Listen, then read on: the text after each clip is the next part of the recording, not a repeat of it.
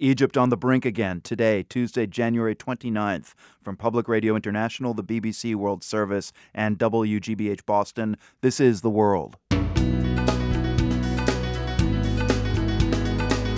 I'm Marco Werman. Egypt's military warns the state could collapse if the political unrest continues. We'll have the details. Plus, female protesters continue to face sexual harassment in Tahrir Square, but this woman says she and other activists are not backing down. We refuse to stay at home. This is part of the struggle, and this is a very personal fight. Also on the program, a farmer who wants immigration reform so workers can move more freely across the border. How can we amass X amount of hundreds of thousands of troops at the border of Kuwait in a matter of a week, but we can't put a gate at the border that says, I got a job, you got a worker?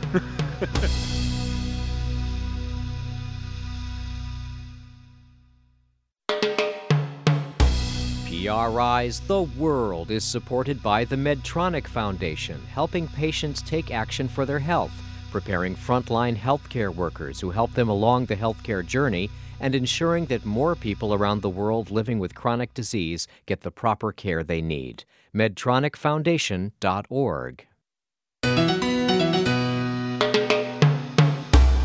I'm Marco Werman. This is The World. It can't be a good sign when the head of Egypt's army warns about a possible collapse of the state. But that's what General Abdel Fattah al-Sisi did today. Al-Sisi, who is also defense minister, said the Egyptian state could collapse if the country's political forces don't reconcile. His warning comes amid a wave of protests and violence that's left more than 50 people dead. Some of the violence is in Cairo, with unrest reminiscent of the anti-government protests that toppled longtime ruler Hosni Mubarak almost 2 years ago. But some of the worst violence has taken place in the city of Port Said at the northern end of the Suez Canal. David Kirkpatrick, Cairo bureau chief of the New York Times, is on the line with us. And there's been turmoil in Egypt for 2 years, David. Now there's upheaval barely 7 months into Mohamed Morsi's presidency. Tell us what the situation in the country is like right now. What do you see is happening? You know, the defense minister was in one sense stating something that we all already know, which is there's a rising tide of lawlessness in Port Said. It's probably correctly termed anarchy. And there's problems here in Cairo, too. You know, in Cairo, there's been street fighting sporadically since the revolt against Hosni Mubarak 2 years ago. But to be honest, it's been fairly confined. But this morning at about 3 a.m., that violence spilled out into an attack on a luxury hotel next to the American Embassy, the Intercontinental Semiramis Hotel in Cairo. And it's, you know, the heart of the tourist business and the heart of the sort of diplomatic circle. That is a bad sign for stability here, for the tourist industry, which Egypt badly needs to try to recover. In many ways, it's ominous. Now, David, you've returned from Port Said today. Tell us what you saw this morning on the streets there. Is it different from what's happening in Cairo? Yeah, it's very different. I mean, in Cairo, you have, again, still relatively localized anti-government protests. In Port Said, the whole city has risen up and thrown off the police. The police are cowering inside their stations, nightly battering mobs of protesters that attack them. Last night, they were firing live ammunition fairly indiscriminately into the streets. This morning, I went to the site of one of those battles to follow up, and I saw bullet holes in some metal trash bins, found bullets on the street, and also saw a number of bullet holes in the side of the police station. Last night, after I'd returned to the safety of a hotel, I could hear the automatic weapons from my hotel room. So that's a sign that things were really getting out of hand. So tell us what happened last night in Port Said at the time the 9 p.m. Curfew took effect. Yes, just to put this in perspective, President Morsi has said a number of firm and even draconian things. He's talked about a state of emergency, suspending the right to trial. He's imposed a 9 p.m. curfew, and he's called on the military to enforce the law in these three restive cities. But in fact, none of that has worked. And at 9 p.m., when the curfew took effect, citizens in all three cities, by the thousands, poured out into the street in protest. And as we were just discussing, in Port Said, at least, they proceeded to attack a police station. What is the role of the army right now? What is their relationship with President Morsi? That's a very good question. As you'll remember, the generals took power when Mubarak left and held on to it for about a year and a half. They handed it over to Mr. Morsi in August, and it appears they were paid back for that by provisions in the new constitution that granted them broad autonomy over their own institution and within the Egyptian government. So now President Morsi calls on the military to help police the streets, but is he really directing the military or asking them nicely? We don't know. And then the following day, the defense minister warns publicly that unless the civilian political leaders get it together, things are sliding towards anarchy. Is he warning Morsi or just reporting the news? Again, we don't know. People I've talked to who are more or less close to the military say that this current group of military leaders truly has no appetite to take on a political role. Neither do they have much enthusiasm for the idea of going out in the streets and forcing people to back down. So they're really in a bind here. Unless the civilians can work something out, they're caught between a loss of credibility if they fail to quell the unrest and a loss of esteem if they use force to quell the unrest. I don't know what's going to happen next. David Kirkpatrick, Cairo bureau chief of the New York Times. Thank you. It's always a pleasure. The latest protests in Cairo's Tahrir Square have been marked by reports of sexual violence against women there. Unfortunately, this is not new. There were several reports of violence against women in the square during the Egyptian Revolution 2 years ago, and many since then, too. But over the past year, groups of female volunteers have formed to patrol Tahrir Square during protests, looking for women in need of help. Often, though, the volunteers themselves end up being assaulted or harassed. Salma El-Tarzi is a member of Operation Anti-Sexual Harassment, one of the groups helping women in the square. We have several hotlines, we have an operation room, and we have several teams on the ground distributed in different areas of the square. I imagine, though, that for every person who's calling your hotline, there are many others who don't call it. Gather, Exactly. You even witnessed somebody being assaulted. Last Friday, we could actually see assaults happening from the location where we were. And some of them were not even reported to us on the hotline, but we could see them with our eyes and we would try to intervene. Why this spike in these incidents? Why is this happening? We believe that a very big part of these assaults are organized. Sexual assault has always been a tactic used by the system to intimidate women and to punish women who take part in protests or in manifestations. And what system and who's organizing these assaults? The system is the same system. The system did not change yet. All what is different is that the head of the system changed. Can you just clarify? So then you believe that the government of Egypt is perpetuating this violence? To a certain extent, yes. This is not new. We have had similar cases and similar assaults during the past 2 years, and even starting from 2005, where there was a very famous case of a female protester and a journalist who got stripped and assaulted sexually during demonstrations against a constitutional amendment during the rule of Mubarak. So it's not a new tactic used by the system to intimidate women taking part of protests and manifestations. Are you hopeful for the future? I mean, you have this organization. On the other hand, it sounds like your organization has a huge challenge facing it. It does, and I think the positive thing is that finally someone is taking a proactive step to stop what's happening and to talk about it openly.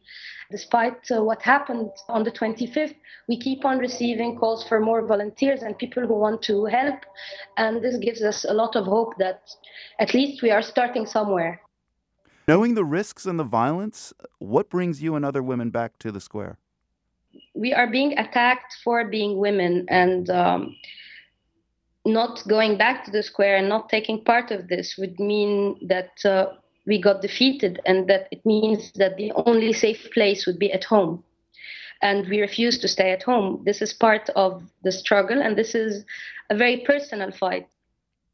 Salma El-Tarzi, a member of Operation Anti-Sexual Harassment in Cairo. Thank you very much for speaking with us. Thank you. Women serving in the U.S. military are entering a new era now. Last week, the Pentagon lifted a ban on women serving in frontline combat roles. The new policy opens up a number of career opportunities that were previously off limits for female service members, but unofficially, many women in the U.S. military have long been serving in roles where they face the same dangers as male combat soldiers. One country with an even longer history of putting women in combat is Israel. It was more than a decade ago when the Israel Defense Forces started lifting restrictions for would-be female warriors, as the World's Matthew Bell reports. It's about midnight on a rocky hillside in southern Israel, next to the border with Egypt, when a suspected illegal migrant from the Sinai desert runs into an Israeli army patrol. Who are you? What are you doing here? Take the pants off. Take the pants off. I don't care. Take the pants off now. The soldiers point their assault rifles and order the migrant to strip in the chilly desert air.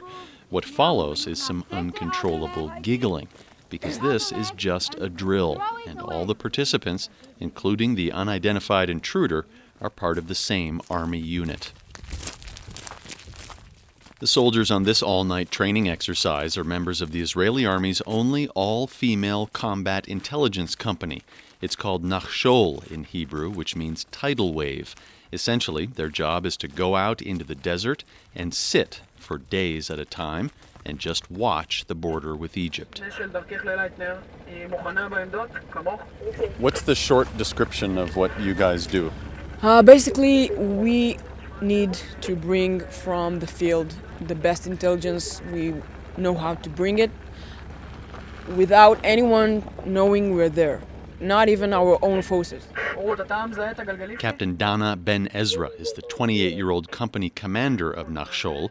When I ask why the Army has assigned women to do this particular job, Ben Ezra says, no offense, but they're just more intelligent than men. But what do you mean by that? What do you mean by more intelligent? More patient, more common sense, it's more, I don't know, it's something we're better. I mean, you are more aggressive and you know how to scream. We know how to do the job, that's it. In 1995, an Israeli pilot named Alice Miller took the Air Force to court for denying her the chance to become a military pilot. She won the case, and since then, more combat-related jobs have been opened up for women in the Israeli military. Now women can try out for 90% of all military professions. Special forces and commando units are still off limits, but women make up about 4% of Israel's combat forces, according to the military. There's a potential problem here, says Major Judith Webb.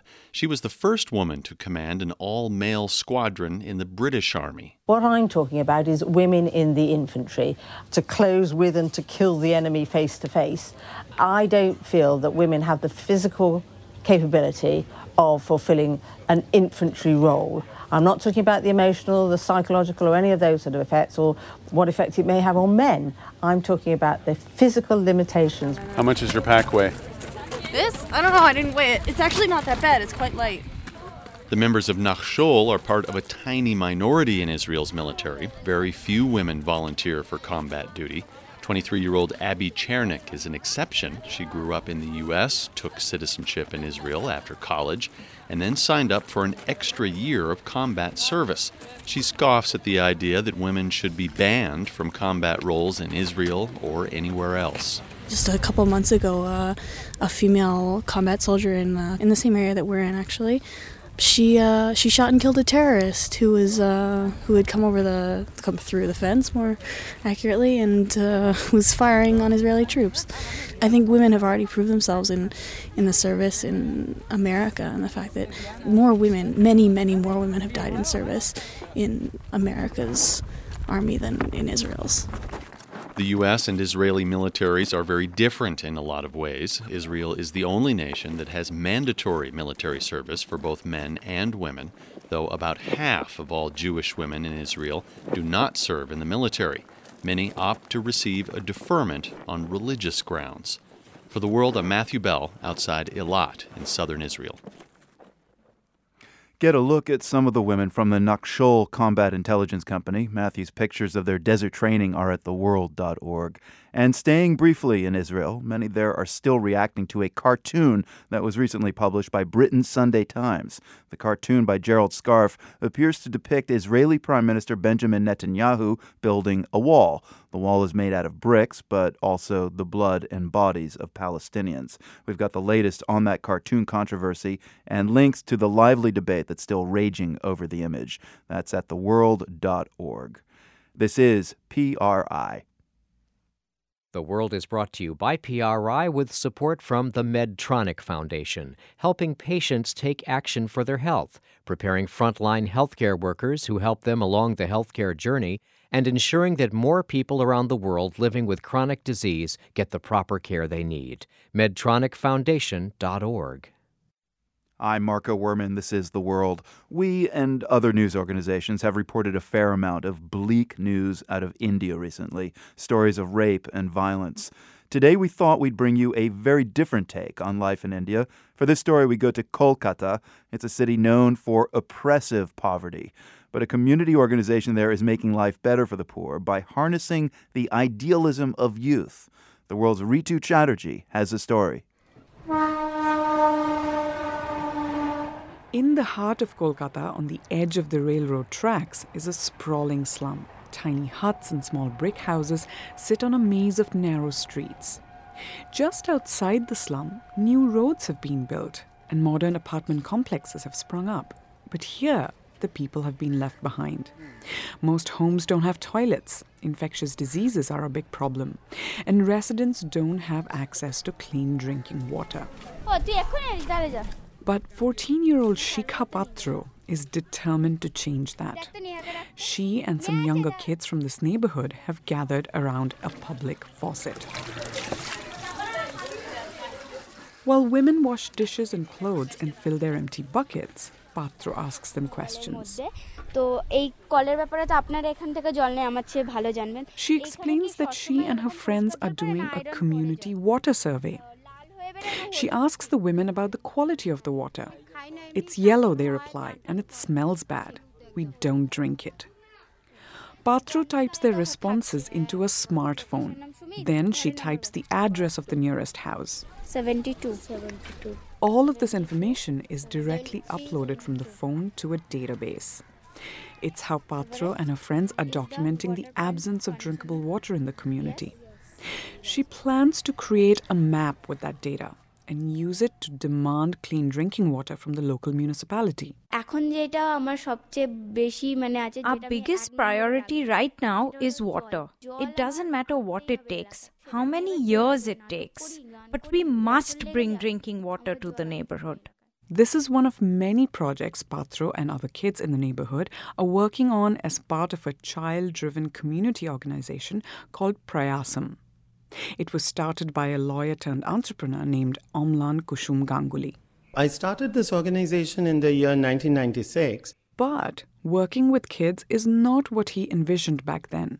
He intended to work with adults to address public health issues. He recalls trying to convince parents to take simple measures, like washing their hands with soap to prevent the spread of infectious diseases. But time and again, he met with the same cynical response. They said, we don't have any time and we don't have to listen to all this rubbish. If I am talking about giving them some drinking water facilities or toilets or something, they will be interested. But taking onus of their own life, that should be done by some external agency. That was the adult's thought.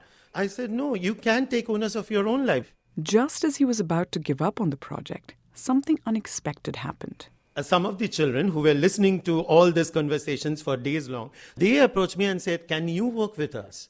So I said, why not? Today, his organization, Prayasam, works with more than 600 children, some as young as 5 or 6. They live in slums all over Kolkata.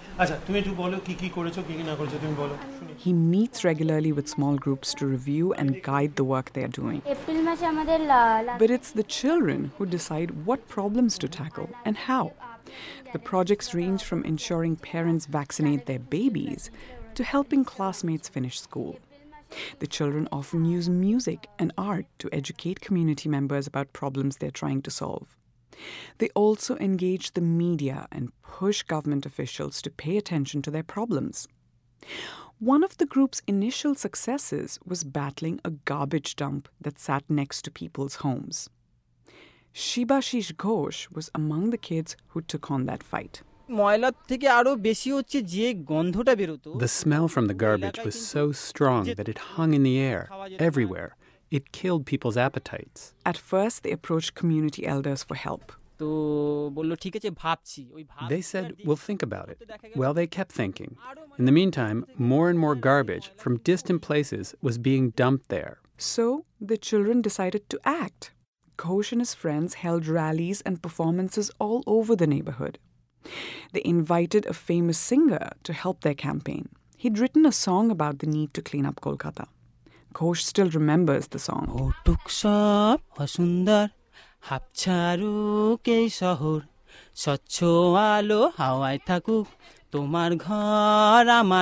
singer and the kids performed the song in the middle of the garbage dump. That brought media attention. Local papers featured the kids and their work, and the city was shamed into taking action. The dump was removed. Today, where the garbage dump was, there are 2 playgrounds.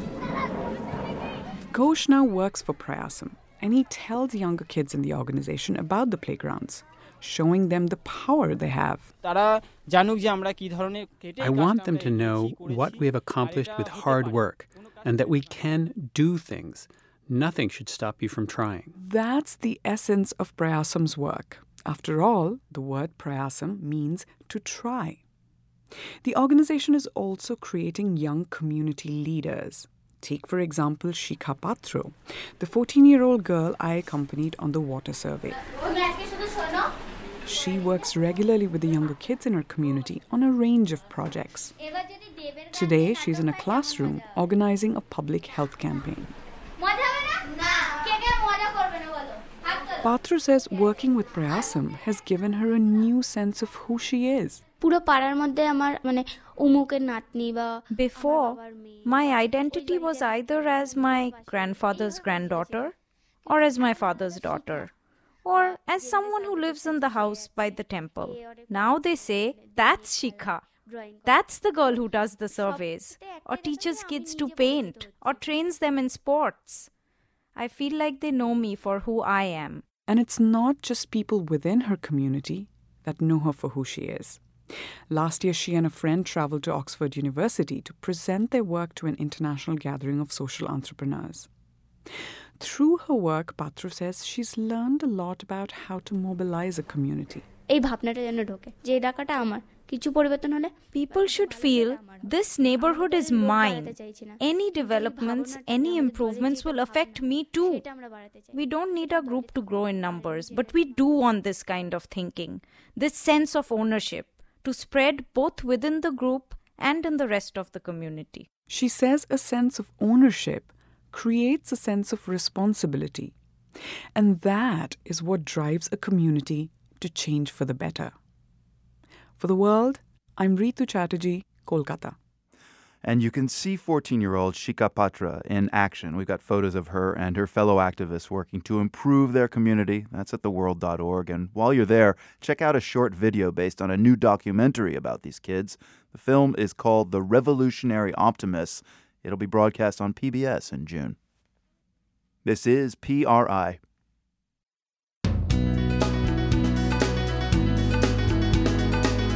I'm Marco Werman. Ahead, picking up the pieces in Timbuktu. Fleeing Islamist rebels torched perhaps hundreds of historical documents, but many more were saved. Thousands were saved thanks to the bravery and the determination of some of the Timbuktu residents who regard these documents as their most absolutely precious cultural history.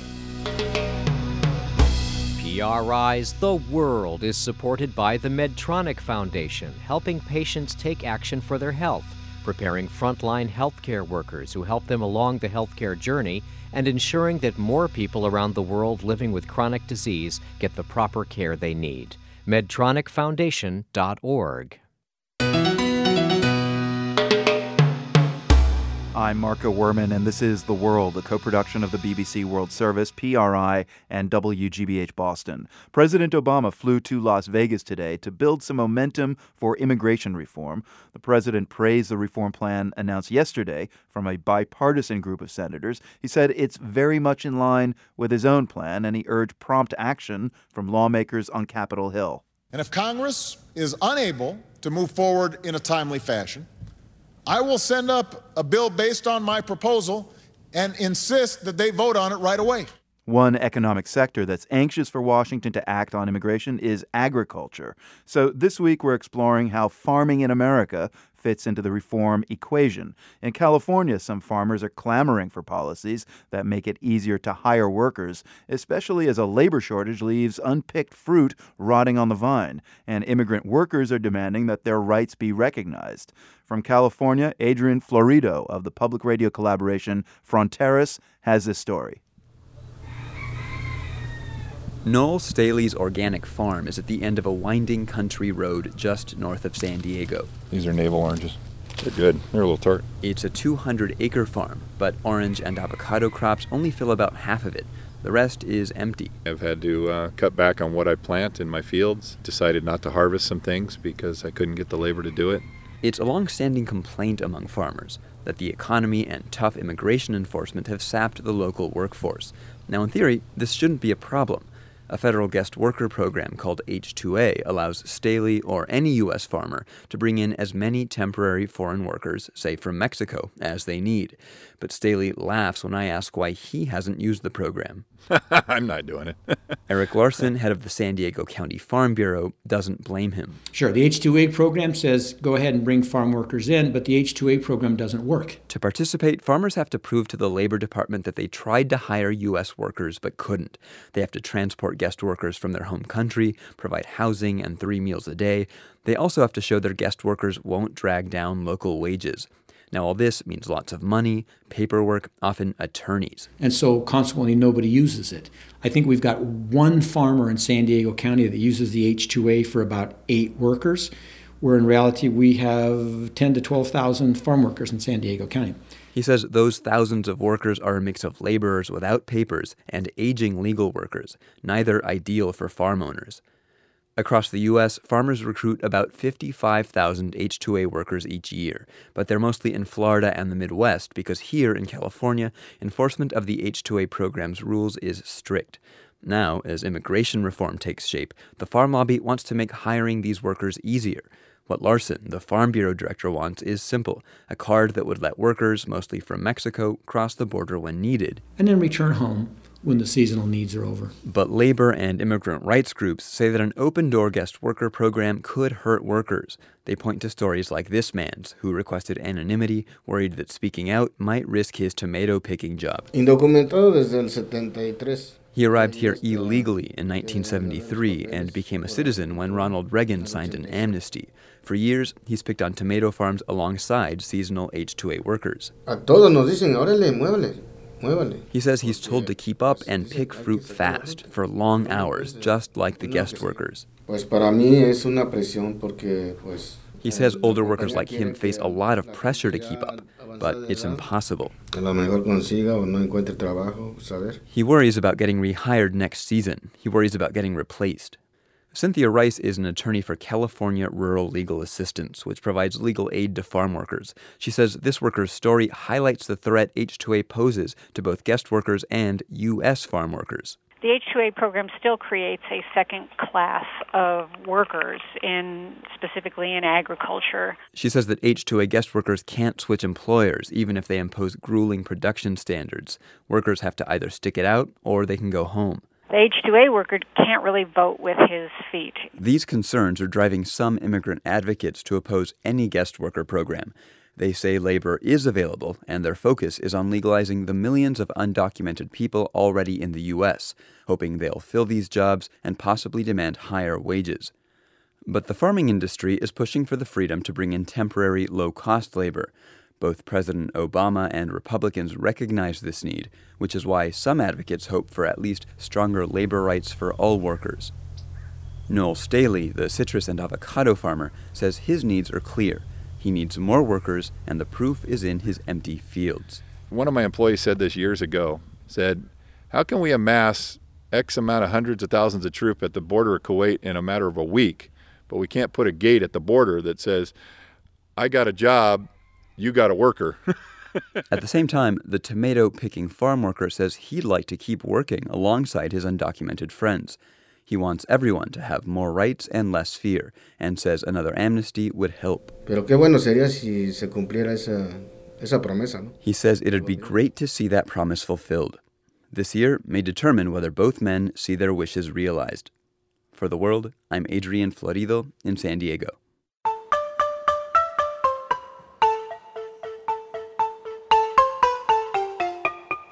For today's Geo Quiz, we're going to talk with a motorcyclist in Cuba. This guy's leading a group of bikers on a ride across the island from Havana to Guantanamo. Today, they stopped to fill up their tanks in a city on Cuba's southern coast, and that's the place we want you to name. The city's about 150 miles from Havana. It's one of Cuba's important seaports, where sugar, coffee, and tobacco are shipped out. There's an 18th century fortress still standing near the entrance to the bay. It was once used to fend off Caribbean pirates. And here's a linguistic clue. The city's name is Spanish for 100 fires. So we'll get the answer and rev up this motorcycle diary in Cuba in just a few minutes.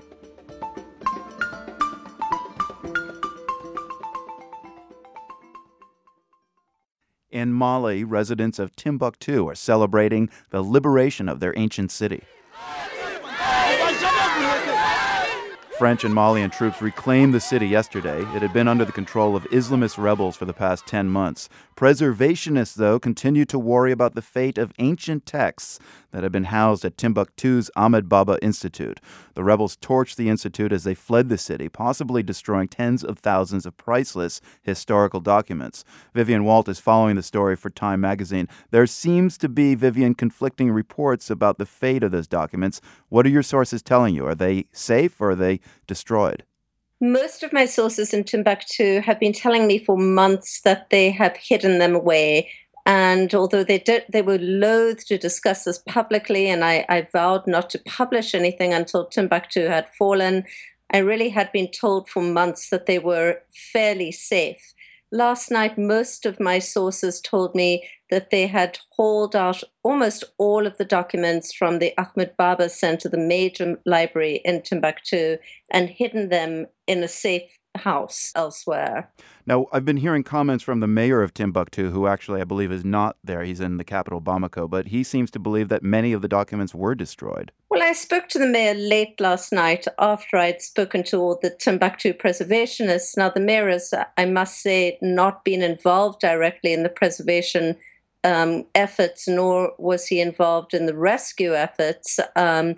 And he did concede that he knew that many of the manuscripts had been removed, although some of them had been left behind. As far as I could understand from my sources, some of them had been left behind partly because they were in such a rush to get them out of there, and also because they didn't want to make it look as if the center had been totally emptied deliberately. Right. So any word on those documents that remained in the library? Because this is a new library built in 2010, and those documents that didn't make it out, presumably, are they destroyed, or do we just not know? Nobody's actually taken an exact inventory, and part of the problem is that the telephone lines to Timbuktu are still cut. People are actually walking or cycling to the nearest village where there is a telephone line so that they can call people in Bamako to tell them what they're seeing. So they are going to need a few days to piece it all together. But I think we can safely say that, yes, there certainly were documents that were destroyed, maybe hundreds of documents, but thousands nonetheless were saved thanks to the bravery and the determination of some of the Timbuktu residents who regard these documents as their most absolutely precious family heirlooms and local cultural history. Now, one thing many people in Timbuktu, in Mali, all over the world knew about these documents before the risk from the extremists came into Timbuktu was that there was a lot of neglect. They were not very well cared for. Do you think this incident, the risks that these documents faced, and now they seem safe, relatively speaking, will that neglect change? I mean, will there be greater care taken now to preserve these documents? Well, it's astonishing when you go to Timbuktu and you see really that 90% of them are being stashed away in rickety closets in somebody's mud house in the middle of the desert. It's just, one's mouth drops open. And it's going to take a lot of money and in some ways political compromise to get these documents into a place where they really are properly curated and looked after as they would any other precious museum piece, which is what they are. The real problem is that the people of the North have absolutely no faith and no trust in the people in Bamako, and hence there was really a bit of a political battle as to where they should be housed, and they would never have gotten the agreement from the people in the North to house them in Bamako, which of course would be a lot safer. Incredible.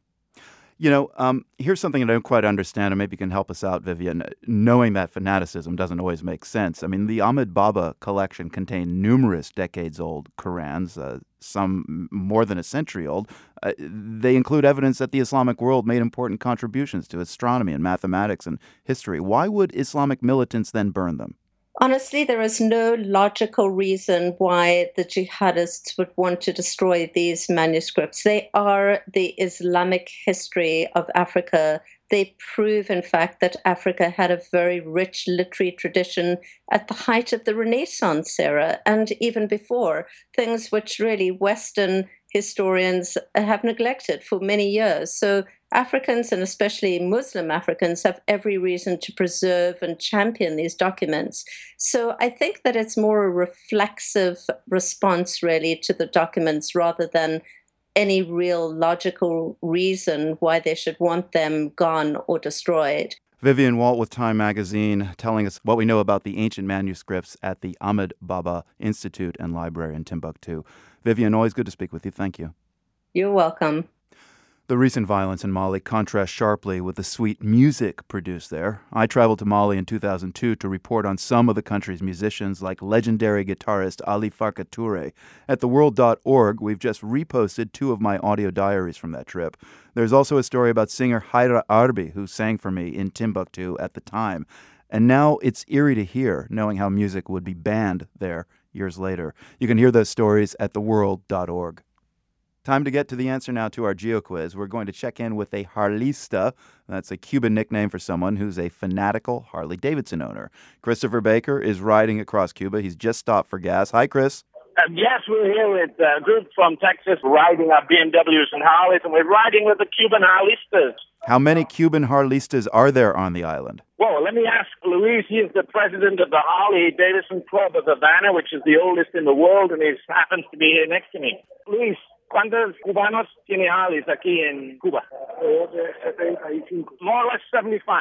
Wow, that's pretty incredible. Yeah, these are the old Harleys that are pre-revolutionary because there are no modern Harley-Davidsons since the revolution. It must be a pretty revered motorcycle down there. I mean, if you're going to buy a motorcycle, would you rather have a Harley or a BMW in Cuba? Well, I think the Cubans would love the possibility to buy a motorcycle, but that's not very easy.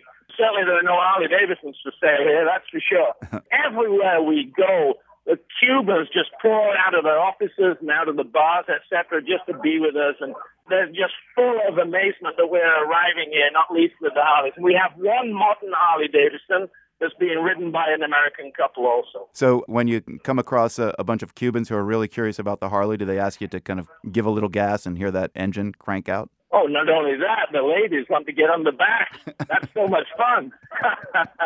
So, Chris, tell us exactly where you are on the island of Cuba right now. We're in the city of Cienfuegos. It is about 2 hours east of Havana on the south coast. A beautiful city that was recently restored. We're here in the main plaza of the town, surrounded by the cathedral and beautiful 19th century theater. It is a total time warp. And that's one of the things I love about Cuba. You feel like you're in a Hollywood stage set. Is it a beautiful ride, or are you often having to pay attention to the road and dodging donkey carts or bicycles going? Yeah, I once was on the freeway in Cuba, and there was a horse cop coming down against me in the fast lane on the freeway. So you've always to be careful of oxen, ox carts, farmers crossing the freeways and roads. But it is one of the most beautiful countries in the world, and especially today, the first time we'll be going up into the mountains. We've been riding on the flat for 2 days. I gather you got a Treasury Department license to undertake this tour of Cuba. I've heard of doctors and religious and educational groups getting permission, journalists as well. What did the Treasury Department feel was the virtuous part of riding motorcycles around Cuba? I wrote the application, which was at first denied because they said, well, this sounds like too much like recreation instead of meeting with Cubans. And I went back and I said, no, that's not the case. We're using a motorcycle to get between the same points just as we would on a bus, but we're having the same meetings, the same encounters with Cubans, which are required under U.S. law. Well, Chris, it's been great speaking with you. I'm wondering if you could just give us a good burst of the throttle on the Harley so we can hear what it sounds like. Okay. Just a second, and we will put the phone by the engine. times. That was pretty good. It wasn't exactly the drama I was expecting. It sounded more like a bunch of people jumping in the pool. But I think Harley sounds the same everywhere around the world. It doesn't change. Christopher Baker riding across Cuba on a range of BMWs and Harley Davidsons with his fellow Harleystas. Thanks for speaking with us. Thank you for having me on.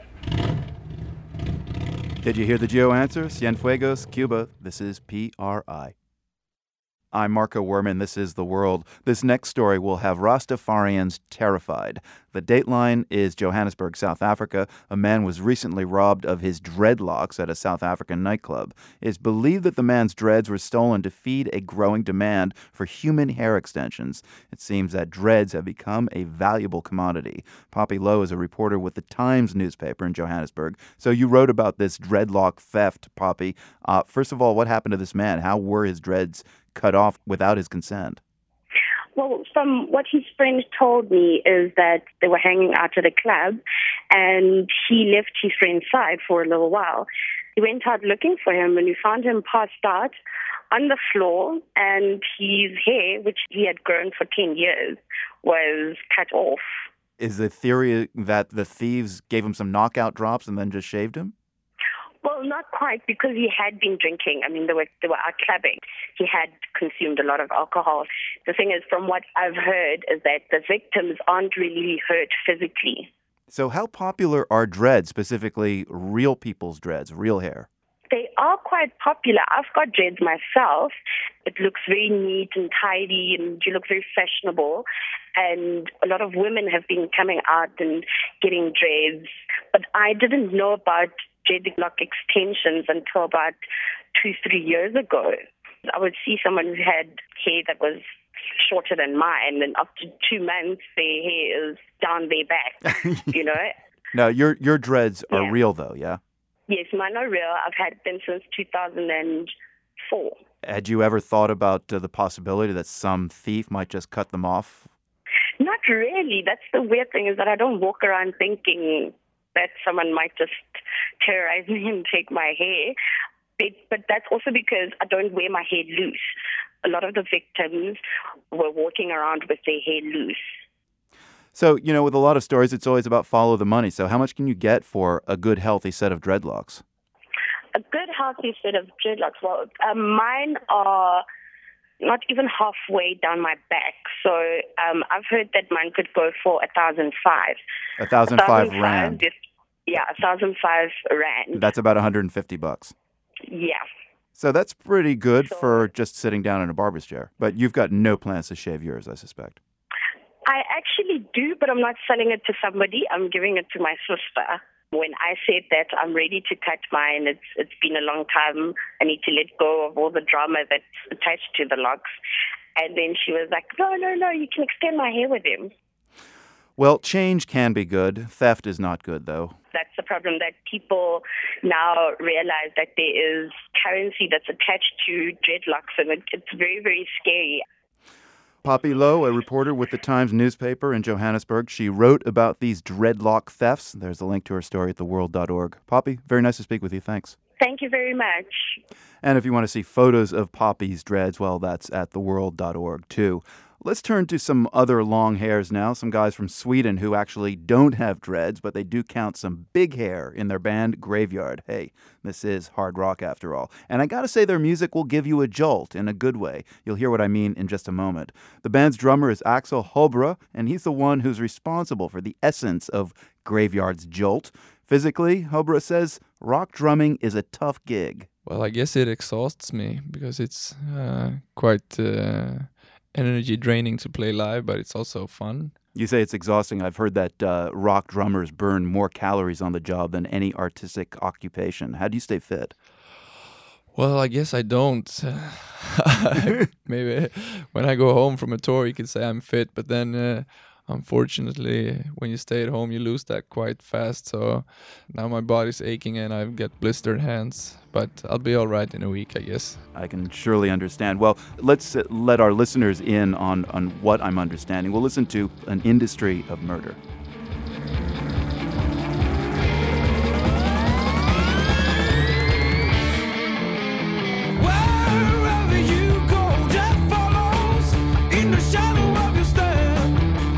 Way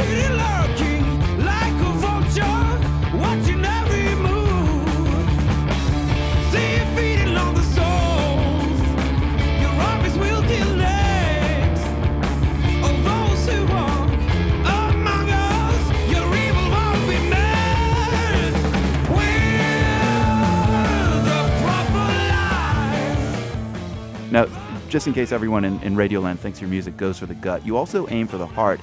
And just kind of studying your CD, Lights Out, you've got some interesting sequencing of songs. It's not all in-your-face kind of hard-driving rock. For example, after that song, An Industry of Murder, you put on the brakes and head into this down-tempo tune, Slow Motion Countdown. How studious were you about shaking things up and not just pursuing this constant fast beat? I think probably why we're doing quite well with our music is because we like dynamics.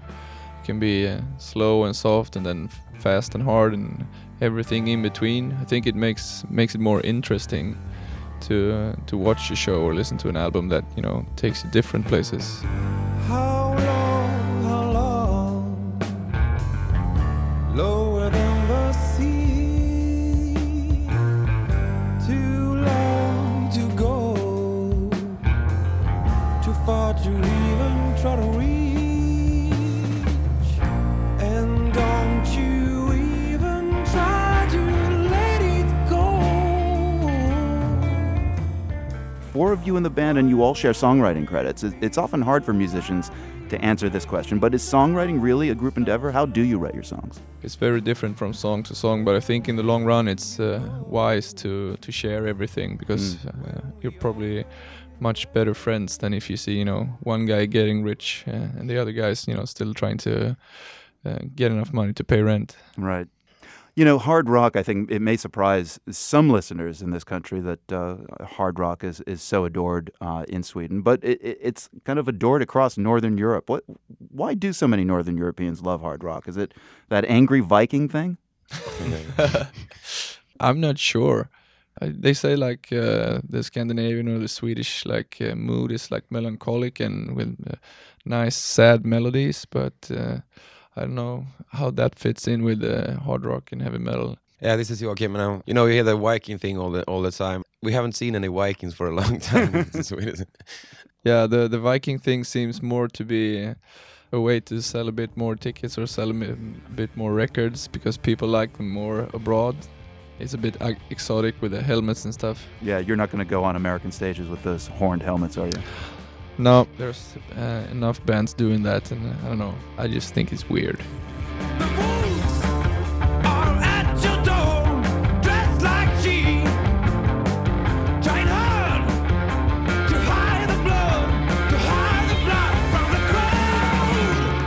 Axel Hobra, drummer for the Swedish group Graveyard, and vocalist Joachim Nilsson chimed in briefly at the end there. The band is in the middle of a U.S. tour right now. Listening to this, I feel I'm speeding down the New Jersey Turnpike in a Camaro with a bunch of Swedes. That's weird, too. You can see if they're playing in a city near you at theworld.org. From the Nan and Bill Harris studios at WGBH, I'm Marco Werman. Thanks for listening. The World is a co-production of the BBC World Service, PRI, and WGBH, supported in part by the Rita Allen Foundation, investing in transformative ideas in their earliest stages to leverage their growth and promote breakthrough solutions to significant problems. Online at ritaallen.org. By the Henry Luce Foundation for increased understanding of East and Southeast Asia, and by the WGBH Fund for Environmental Reporting, whose donors include the Grantham Foundation for the Protection of the Environment, supporting a cooperative approach to solving our critical environmental problems while we still can, and the Candida Fund, furthering the values that contribute to a healthy planet. PRI, Public Radio International.